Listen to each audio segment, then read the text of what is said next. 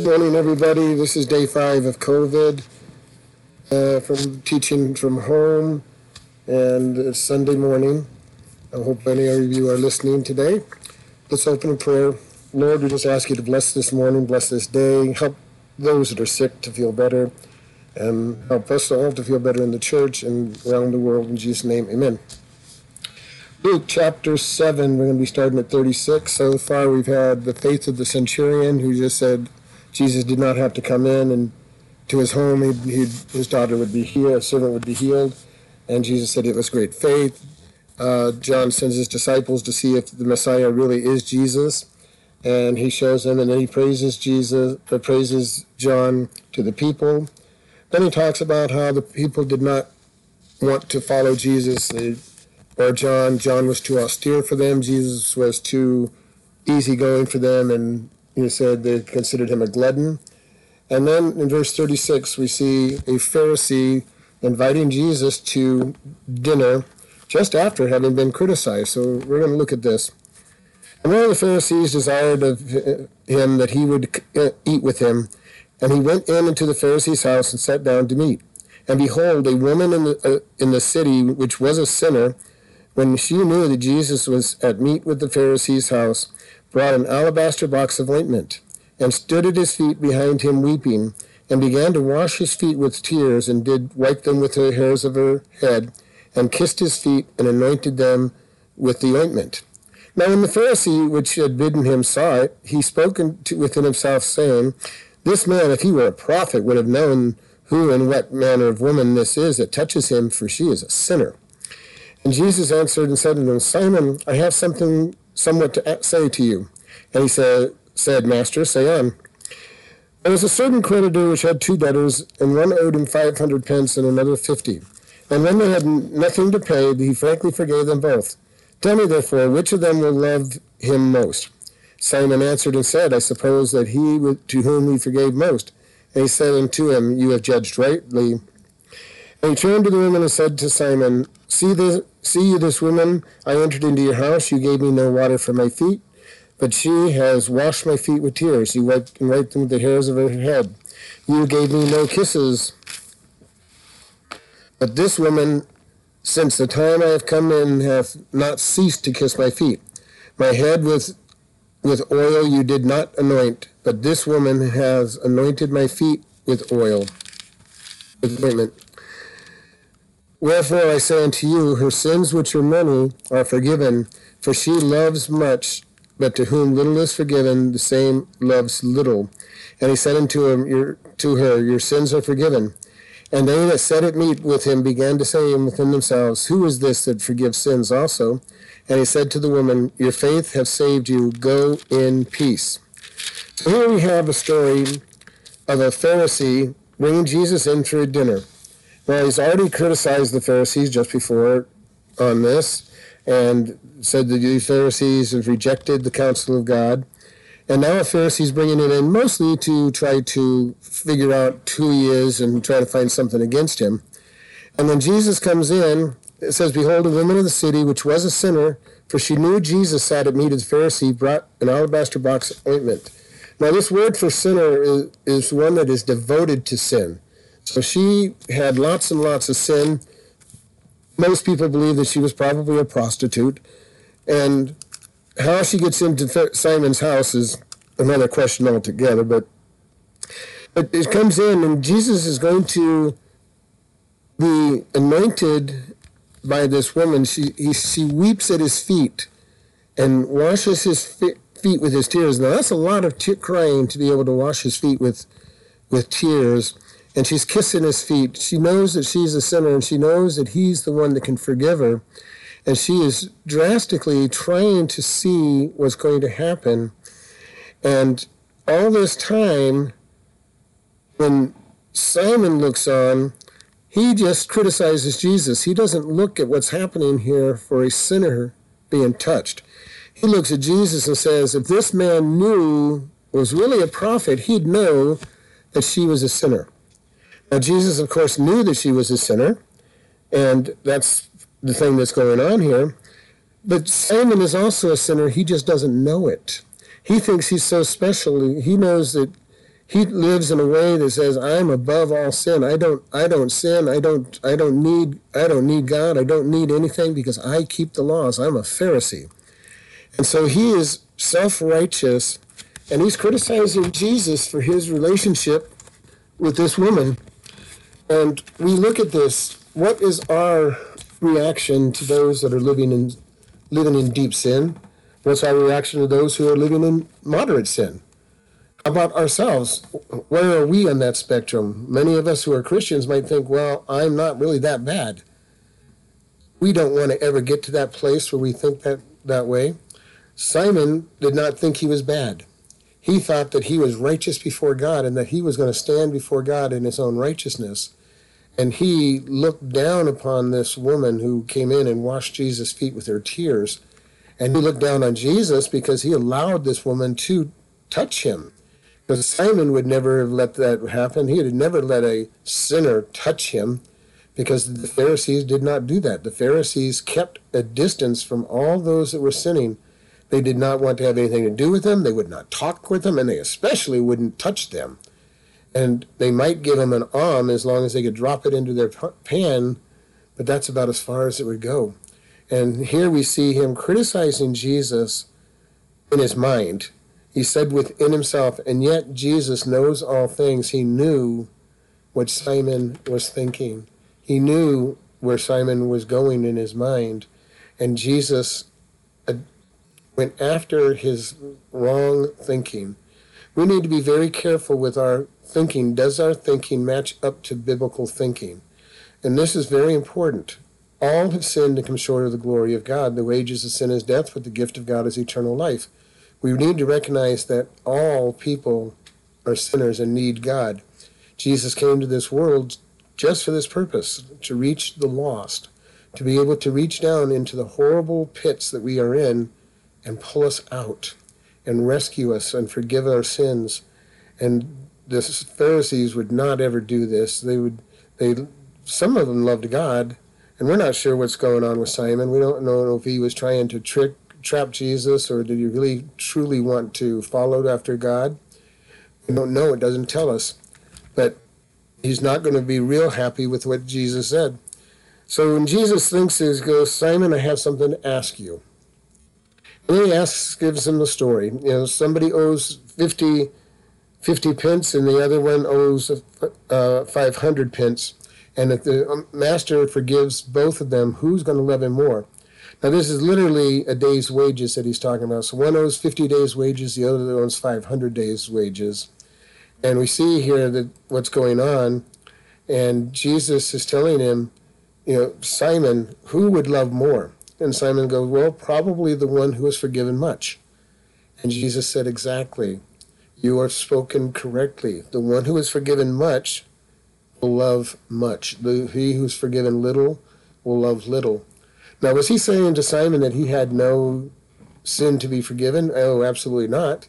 But in Simon's mind, he did not have a lot of sin in his life, and therefore he would not look and say, I need God's forgiveness.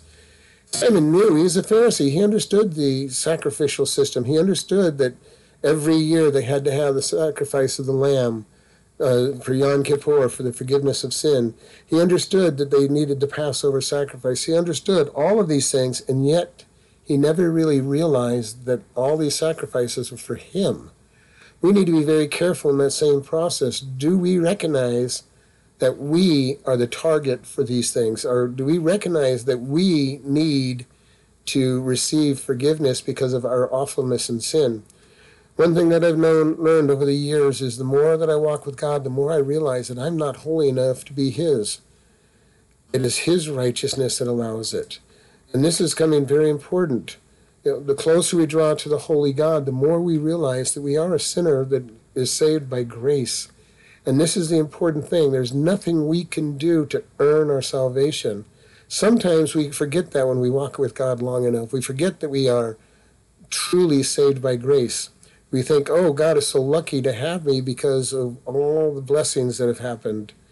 Look at all the good things I do and the way I serve Him. God is lucky to have me, and God says, you're still a sinner saved by grace. I'm the one that's going to be able to redeem you. And so he tells him that Simon, you judged rightly. And then he turned to Simon again and he said, see this woman, I entered into your house, you gave me no water for my feet. She has washed my feet with tears and wiped them with the hair of her head. Now this is kind of a serious snub, actually, because first thing that's supposed to happen when you walk into somebody's house was your feet were to be washed. Simon did not even meet the most basic civil standing at that time. He did not have Jesus' feet washed by a servant or by himself or anybody. So Jesus is gently chastising Simon. Simon, you have not met even the beginning process here. You did not wash my feet, and yet this woman has washed my feet with her tears. He goes, you gave me no kiss, but this woman, since I've arrived in her house, has not ceased to kiss my feet. And again, that greeting of a kiss in that time was a greeting that was supposed to be there. So Simon is not bringing Jesus in and meeting even the most basic of the customs required for coming into somebody's house. He didn't wash his feet. He didn't greet him with a kiss. And Jesus said, you, my head with oil you did not anoint, but this woman hath anointed my feet with ointment. He's really criticizing Simon at this point. Simon really has no answer for this at this point, because Simon did not do even the most basic things that he was supposed to do. And Jesus is there to teach him and said, Simon, you invited me to your house. You've given me a dinner, but you did not give me any other hospitality on this event. We don't know what place in the table Jesus was given. He was supposed to be the honored guest, but we don't know where he was sat at. And we don't know where he did. But Simon has not met any of the customs and the needs up to this point. Simon has looked at Jesus and said, he's at my house, I'm going to judge him. We need to be careful about judging others. We are not better than anybody else out there. We're probably worse than anybody else out there. Simon was looking at Jesus and he wanted to judge him. He wanted to see what was going on with Jesus' life and wanted to judge him. And here we see that judgmental attitude made him even miss the customs that he was supposed to obey and follow. And Jesus said, this woman has washed my feet and kissed my feet and cried and anointed my feet. Simon, what did you do? Simon, why are you any more important than she is? And Jesus is chastising him very gently, but yet very strongly. And you can almost picture Simon probably was not very happy with this.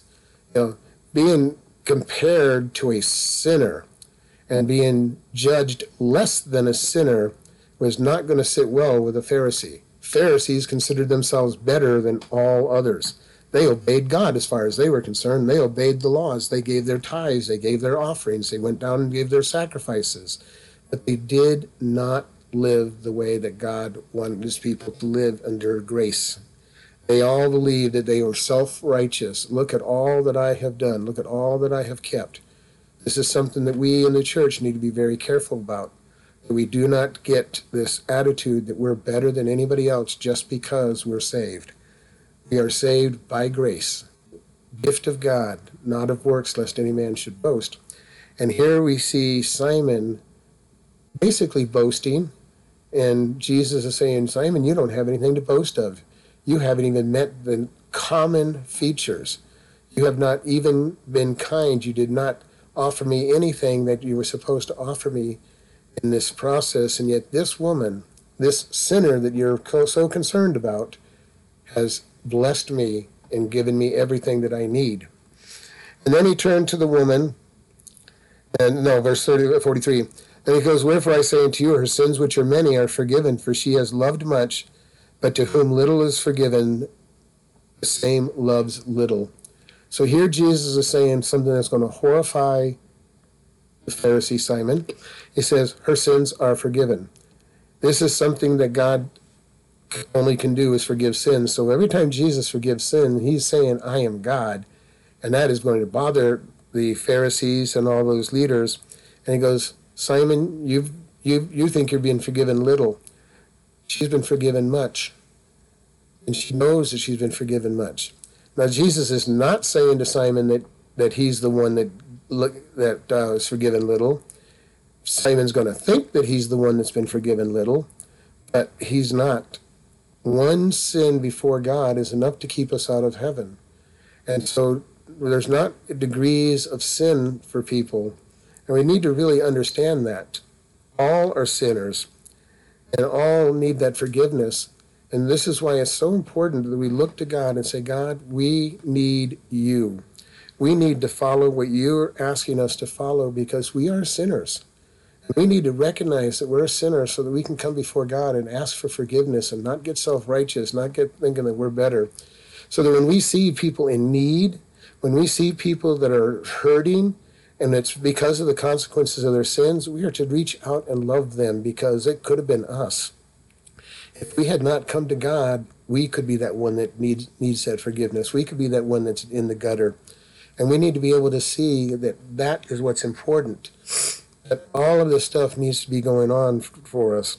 Then Jesus turned to the woman and says, your sins are forgiven. Can you imagine? Do you remember when you went before God and you asked Jesus to come into your heart and your sins were forgiven? All those sins were gone, taken away from you, lifted off, and joy and peace is what you now experience. And you have the love of God in you, and your joy and freedom and the lightness of heart for your sins being forgiven. This woman had been crying at Jesus' feet. Now she's rejoicing. Her sins are forgiven. And we look at this and say, what a wonderful place. I hope we all remember when we got saved and ended up with our sins forgiven and the joy and peace that we had on it.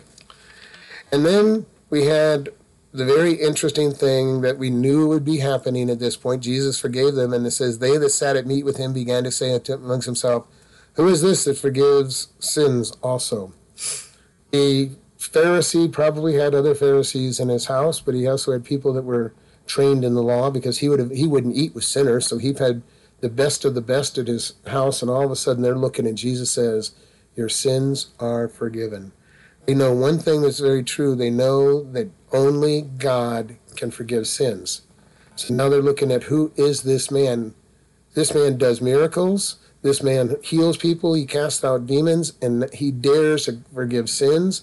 They knew very well that he claimed to be God. They didn't accept him as God, but they knew that he claimed to be God. Don't ever let anybody tell you that the Bible does not have any place where Jesus said he was God. Right here is one of those places. When he forgave sins, he was claiming to be God, and the people in that room knew what he had done. And they're going, who is this that also forgives sins? And they said to the woman, your faith has saved you. Go in peace. What a beautiful thing, her faith. For by faith are we saved, not by grace, not of works, lest any man should boast. This woman had faith that God would be able to heal her. And she acted on it and sought God in tears. And we're not all going to be coming to God in tears, but there has to be a place where we recognize we are sinners. Recognize that we are lost. When we're witnessing to people, the first thing we have to do is get them to recognize that they are lost. And we do this, through Romans Road. There's one way we do it. For all have sinned and come short of the glory of God. All have sinned. It says the wages of sin is death. And that's sin singular, not sin plural. So one sin is all it takes to make us deserve death. And Jesus says, I am the way, the truth, and life. No one comes to the Father but by me. And then we're also told in John 3:16, for God so loved the world that he gave his only begotten Son, that whosoever believeth in him should not perish but have everlasting life. These are the beautiful quotes in the verses on it. Life comes through Jesus Christ. We will not get to be forgiven of our sins and enter heaven without Jesus Christ. If there was any other way to get to heaven, then Jesus wasted his time coming to this world to die on the cross for sin. So there is no other way. God paid the debt that he did not owe because it was our debt that we could not pay. And we need to keep this in mind as we go forward on here. Faith is what saves. People's faith. Once they are in a place where they can be lost, then they can say they need Jesus.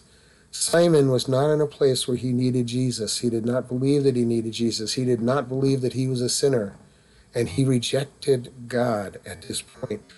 And we see this woman bow down at his feet, literally at his feet, in tears, and a multitude of tears to be able to wash his feet with tears, and would kiss his feet, but would not probably dare to look into his face. She knew her place before the Holy One of God was at his feet, not looking at his eyes, not looking at his anything else. She was able to just barely come to his feet. Is that our attitude? Are we humble enough to realize that we need God and that we can't really follow after him completely, and that we need him and that we need to follow after him and reach down and just say, God, I am a sinner unworthy of your grace. And at that point, Jesus forgives us, puts us in a new life. The Holy Spirit comes into our life and changes who we are, and we become his children, worthy to stand before God because of the righteousness of Christ, not our own righteousness, but the righteousness of Christ, and be able to stand before him in all that he does. Lord, we just ask you to bless this day. We ask you to cover everything that's going on. Lord, we ask you to bring us back together soon for services live and in person, that we get this COVID taken care of. And we just thank you in all that you do. In Jesus' name, amen. Listening friends, do you know God? Not just know about him. Today is the day to decide to become his child. God loves you, and Jesus came to die for your sins. In Romans 3:23, we are told, for all have sinned and come short of the glory of God. We all have sinned. God says the penalty for sin is death. Romans 6:23 says, for the wages of sin is death, but the gift of God is eternal life through Jesus Christ our Lord. We sin and deserve death and hell. However, Romans 5:8 says, but God commended his love toward us, that while we were yet sinners, Christ died for us. God loves you so much, he died for us so that we can be forgiven and have eternal life. How do we do this? Romans 10:9-8 says that if you shall confess with your mouth the Lord Jesus and believe in your heart that God has raised him from the dead, you shall be saved. For with the heart man believes unto righteousness, and with the mouth confession is made unto salvation. Today is that day for you to come to God and truly know him. Do you know him? Do you want to know him? Pray in your own words like this: God, I know that I am a sinner and deserve punishment. I believe that Jesus died to pay my sins. Forgive me and help me to turn from my sins and to live for you. If you have asked this of God and truly believe you are God's child and part of his family, we encourage you to do these things. First, tell somebody that you are saved. Second, start reading the Bible each day. We recommend starting with Ephesians and then the Gospel of John. Find a good Bible teaching church. If this is your day of salvation, you can contact us and we will send you a booklet to get started on your new life, and are available to help you with any questions you have about the Bible. You can contact us by email at office@chloridebaptistchurch.com or by mail at Chloride Baptist Church, P.O. Box 65, Chloride, Arizona 86431.